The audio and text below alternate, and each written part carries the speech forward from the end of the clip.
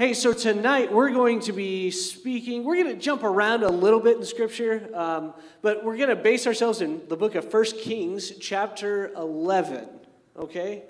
1 Kings, chapter 11. Have y'all ever watched, those, house repair shows? You ever watch those? Yeah, so that stuff really interests me. It really does interest me a lot. Mostly because it's something that I can't do. I'm incapable of, driving a nail straight. All that manly stuff, I can't do it. But, man, I can write a mean history paper. So in the apocalypse, I'll probably be the first one dead. But anyway, my wife and I, we had some friends back when we lived in Huntsville. And they would do this house flipping thing, right? And one of the things that they did was right off the square, there was this big Victorian two-story house. Right? It's beautiful. And they were going to renovate it and then rent it out. And they would have been able to rent it out by rooms and would have made a lot of money for them. But the problem was it was in really high levels of disrepair. And they had to shuffle some rooms around to make it single living areas. Does that make sense? And anyway, one day the workers were all working on the bottom floor and they were taking out walls left and right. And without knowing it, or maybe knowing it, who knows, they took out a load-bearing wall, right? And literally the workers had to dive out of the window as the house collapsed right behind them. Isn't that nuts? Thank God nobody died, right? But that freaks me out. And that's part of the reason I'm scared of home improvement stuff is because what if I take the picture off the wall but the wall falls over, is that a thing? Anyway. But what happened was that this house, the support structure was no longer fit to hold up the rest of the house. Does that make sense? And similarly, right? Hey, segue, look at this, nice. We find something similar happening in 1 Kings chapter 11. We're going to start in verse 4, right? It says, "As Solomon grew old, his wives turned his heart after other gods, and his heart was not fully devoted to the Lord his God, as the heart of David his father had been. He followed Ashtoreth, the goddess of the Sidonians, and Moloch, the detestable god of the Ammonites. So Solomon did evil in the eyes of the Lord. He did not follow the Lord completely, as David, his father, had done." Let's pray. Heavenly Father, Lord, I pray that you would speak to us tonight. Lord, we lift you up onto the throne of our hearts, God. Lord, I pray that you would convict us where we need to be convicted, Lord, and you would encourage us where we need to be encouraged. We believe your Spirit can move and speak, and that's what we ask you to do tonight. In Jesus' name we pray, amen. All right, so we're going to do a real quick recap. I want to catch everyone up. The last couple weeks, right?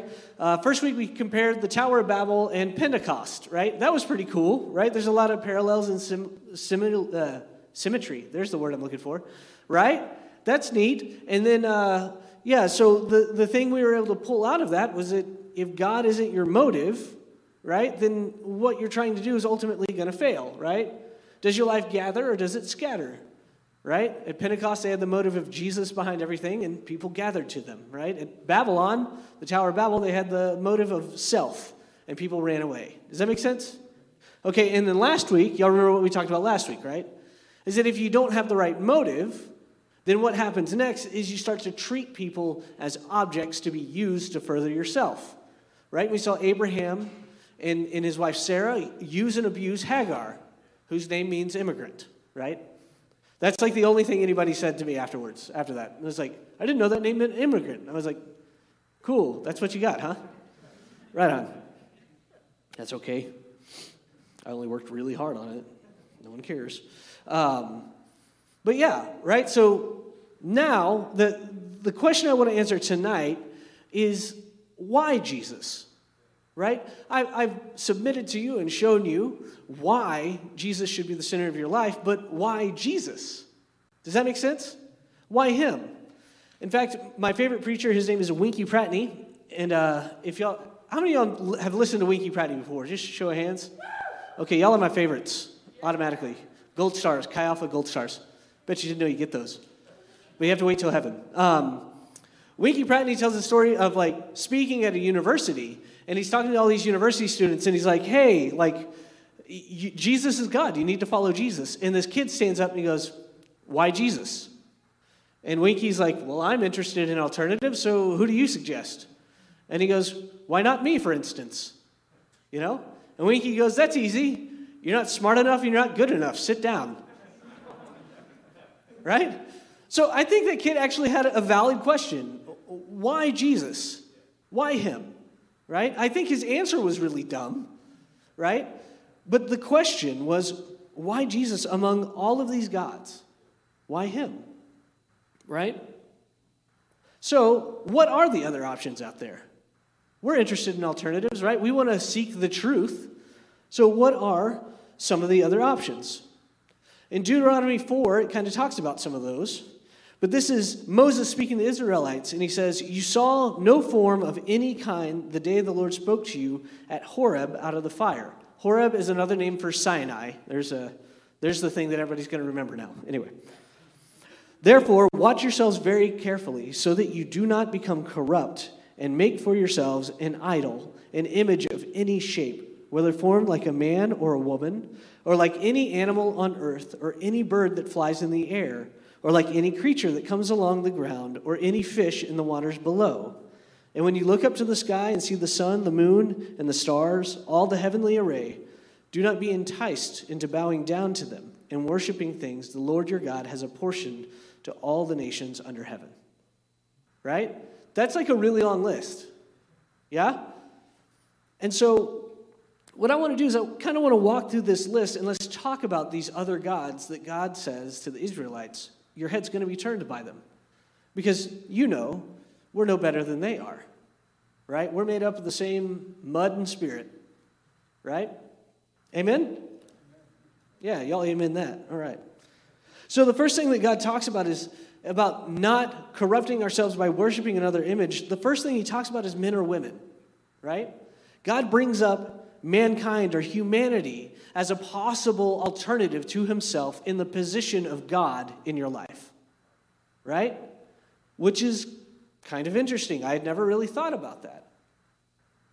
But this idea of mankind as your God is properly called humanism. And basically what humanism is it's the belief that if given enough time, education, or technology, man can better himself. This is like the ethos of like Star Trek, right? This is the ethos of the technocrats that you see on Twitter or Facebook or whatever, you know? Like everyone looks to Elon Musk to do something. Hey, get Starlink going so everybody can have the internet and then man can be better educated and we'll all be better. You see what I'm saying? And then God talks about animals in nature, right? Whether it be animals or birds or fish. And when nature's your God, you just believe that nature and the earth will provide all the answers we need. And this is the ethos, this is the religion of the materialist. This is the religion of the evolutionist. We can learn everything we need to know about ourselves and where we're headed if we study enough of the earth. If we dig enough bones out, if we put all the puzzle pieces together correctly, we'll construct the story of humanity and we'll be able to tell what we're all about. Yeah? And then the last one he mentions is the stars in the sky. So here's something, we need to contextualize this because naturally your mind's going to go, oh, that's like astrology. No one actually believes that, right? Some people do, but, you know, we won't talk about them, right? But to the Hebrew mind, the stars in the sky represented time, the passage of time. How do I know that a month has passed? Well, the moon has completed a full cycle. How do I know a year has passed? Well, the sun just rose at that same point it did last year. That's 365 days, right? How do I know that it's winter? Well, you know, the constellation Orion is high in the sky. That means it's winter time. I mean, besides it being cold outside. But you know what I mean. Yeah? And the way this kind of ciphers through is that this becomes a fatalism, a religion of fatalism. And fatalism is a really big word, but it comes from the concept of Greek mythology about the fates, right? The fates. And in Greek mythology, it didn't matter if you were a titan or a god or a man. When the fates cut your string, your life was over. And we are just actors on a stage playing out a play. You might call this determinism as well. And then your God is just this, it's just going to happen. There's nothing I can do, so I'll just accept whatever comes. Right? And then we know that there's some other gods that aren't mentioned in this passage in Deuteronomy 4, but he mentions them later in the book of Deuteronomy, but they're specifically mentioned in Kings. And these are the gods of the Canaanites around the Israelites, the Ashtoreths, the Molochs, and the Baals. And if you haven't studied ancient Near East archaeology, you might want to know what they're about, right? So these gods aren't just like piles of rock or stone that people worship, but these piles of rock and stone represent a concept that people worship. Does that make sense?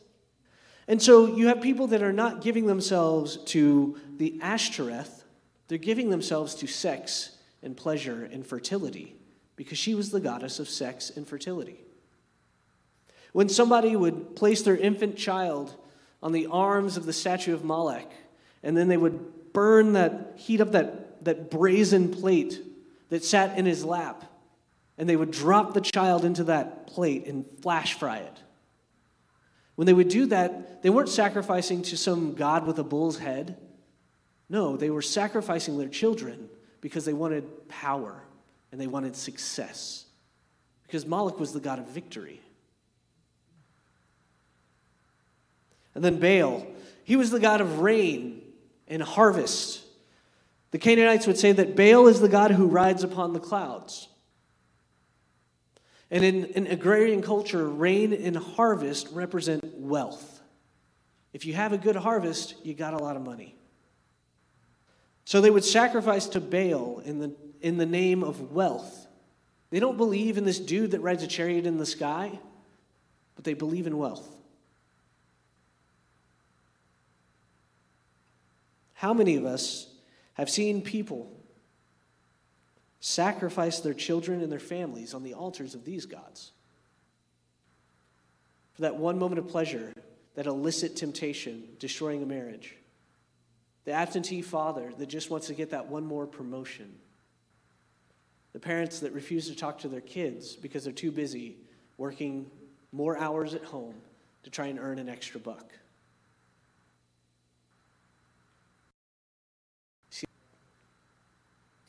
And here's what we know about God is in Genesis chapter 6, right?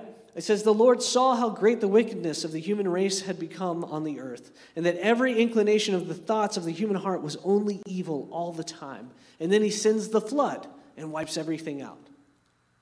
What the flood story is trying to help you see is that when God punishes you for your sin, what he's actually doing is he's removing his hand of protection from you.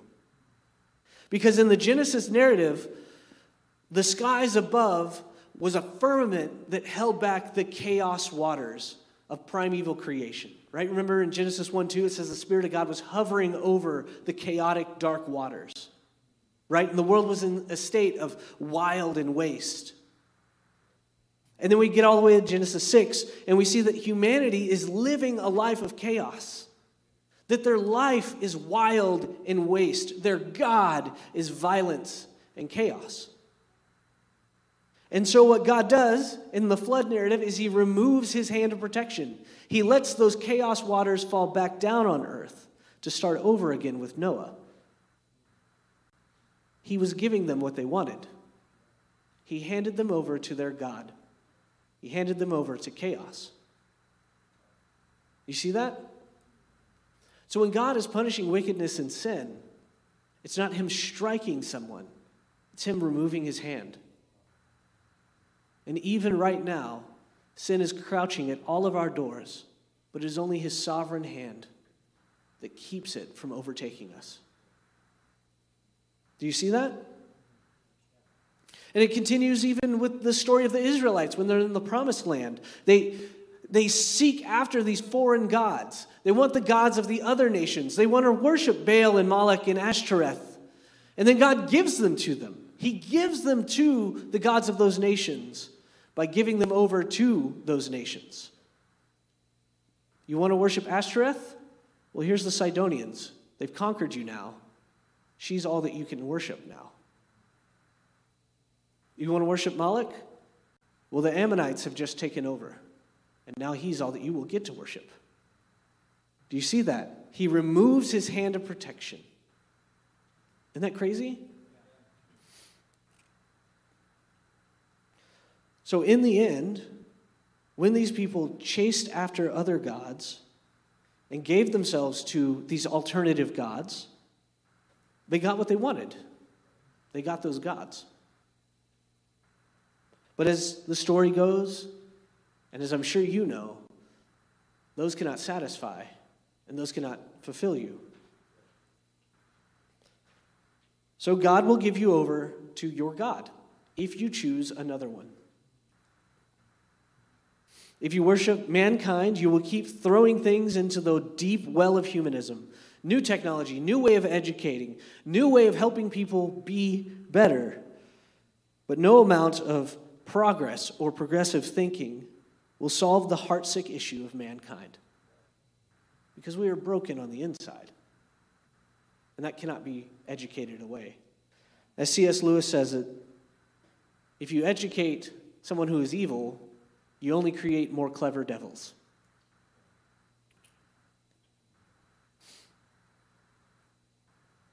If you worship nature, you'll finally come to the conclusion that, as the poet says, nature is red in tooth and claw.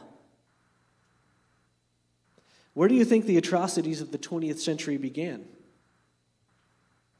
But in the philosophical pulpits of our universities.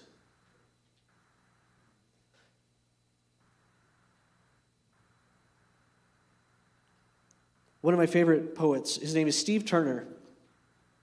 He wrote this short little poem, and it says this: if the evolutionists, if nature is our God, he says, if chance be the father of all flesh, disaster is his rainbow in the sky.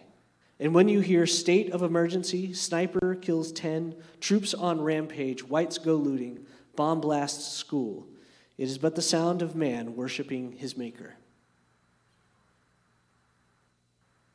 If nature is our God, then we can only come to the conclusion that it is survival of the fittest. And why should I care about my fellow man?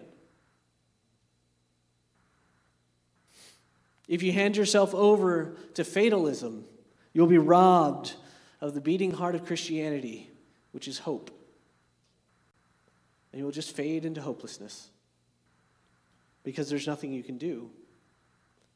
And if you give yourself over to the old gods of Ashtoreth, Moloch, and Baal, if you give yourself over to sex, power, and money, you will be like the Israelites, and you will be given to your God.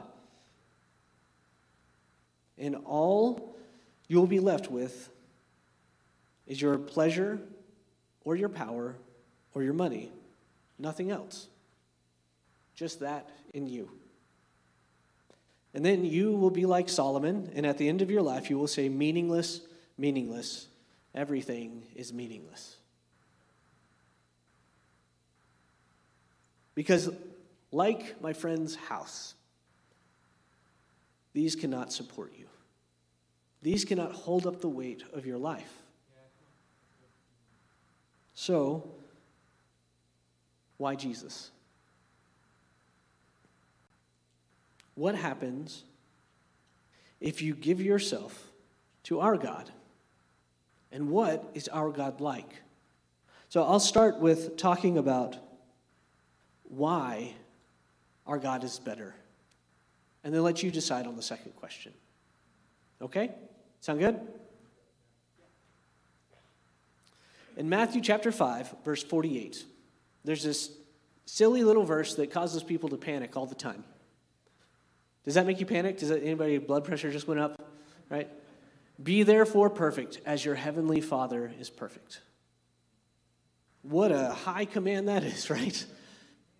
Kind of missed out on that one in the last 10 minutes. But the thing that people miss is that Jesus is not telling you, he's not just telling you to be perfect, but he's also telling you how his Father in heaven is. So the heart cry of humanity, what is God like? Who is God and what is he like? It's answered there. At the end of chapter 5 in Matthew, that first section of the Sermon on the Mount, he says, everything that I've just said, act like that because that's how your Father in heaven acts. Do you see that? It's really important that we see that. Because Jesus is the perfect expression of God. Jesus lived these things just like his Father in heaven lived these things because they are the same. In John 1:1, in the beginning was the Word, and the Word was with God, and the Word was God. Jesus is the Word of God. So if we take a quick walk through Matthew chapter 5, the first thing that we see is that Jesus is speaking to the crowds. And remember, he's not just speaking to the crowds, but he's describing himself. And he says, you are the light of the world. A town built on a hill cannot be hidden. You are the light of the world. And Jesus is the light of the world. He himself shows us how to live. And he himself shows us how God is like. And then he goes on and he says, hey, you've heard it said, don't murder, but I say don't be angry. What does that say about him? He goes on, he says, look, if you're at the altar and there remember someone has something against you, leave your gift and go and be reconciled to your brother. That means that Jesus, our Father in heaven, the person I'm submitting to you, is the only one worthy of your life, is more for reconciliation than you are. You cannot finish saying, I'm sorry, before he says, I forgive you. He's the father in the prodigal son that is searching the hilltops, peering as far as his eyes can see, hoping that someday on the horizon you will be standing there on your way back home. He is eager to have relationship with you, even to the point of taking the blame. That's what the cross was. He goes on and he tells people, hey, you've heard it said don't commit adultery, but I say don't even lust. That's kind of weird. What is he saying about himself? He's saying he has never and will never desire for you to be someone else. He loves you. He loves who you are. And while he will eliminate sin in your life, he will never compare you to someone else and want you to be more like them. How many of you have struggled in the bondage of comparison? Divorce. He says, the law of Moses says, if you're upset with a woman and want a divorce, give her a certificate of divorce. It means he will never abandon you when you displease him. Because in that culture, at that time, if a wife even burned dinner, it was grounds for divorce. That's not the heart of our God, though. He repudiates it. Says it's not God's intent. And he says, what God has joined together, let no man put asunder. His love for you is steadfast and true.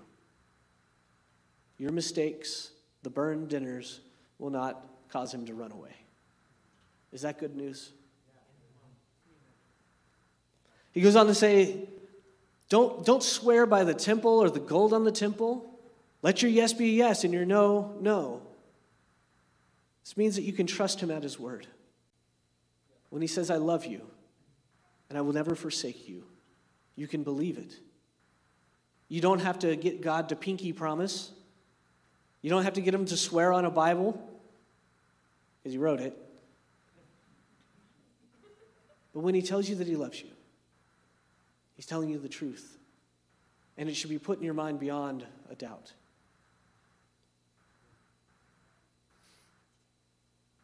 He goes on and he says, an eye for an eye and a tooth for a tooth. As Mahatma Gandhi wisely pointed out, an eye for an eye leaves the whole world blind.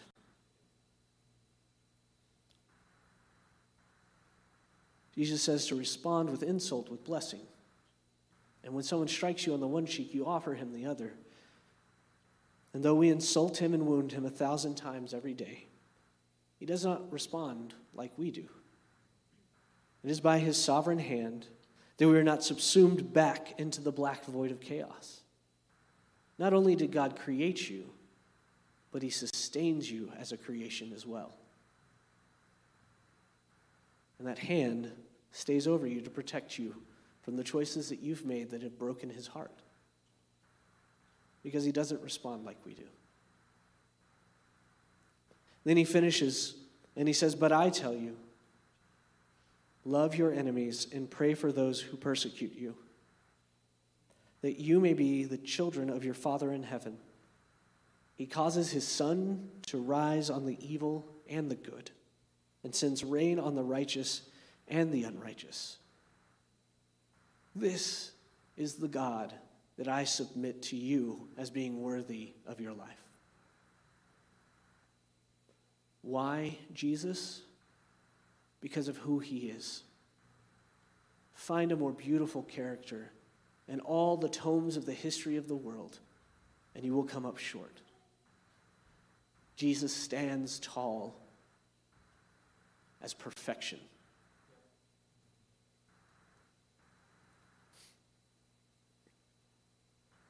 The worship team can come up. I want to finish with a quotation from my favorite author, E. Stanley Jones. Some of you may have heard this before.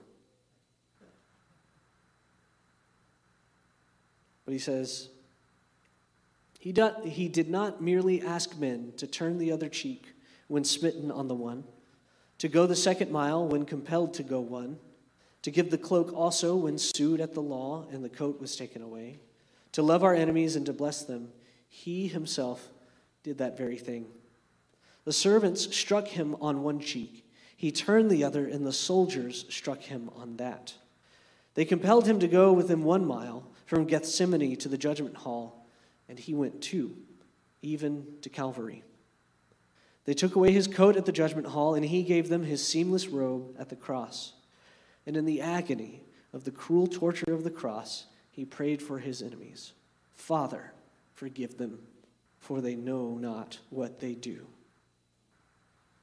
This is the God that I offer to you to put at the center of your life. Anything else will result in your life crashing down upon you. Only he is worthy. Give up your ambitions. Stop sacrificing to the god of Molech. Give up your pursuit of wealth. Stop sacrificing to the god of Baal. Give up your pursuit of finding meaning and pleasure in relationships. Don't sacrifice to the god of Ashtoreth. Only God is worthy of that place in your life. Jesus of Nazareth, our Lord and Savior. So what I want to do is just take a little bit of time to be introspective. You know, we're in a phase of life where we're trying to figure everything out. Who do I want to be? No longer under my parents' house. Who do I want to become? What type of person do I want to be? What goals do I have for life?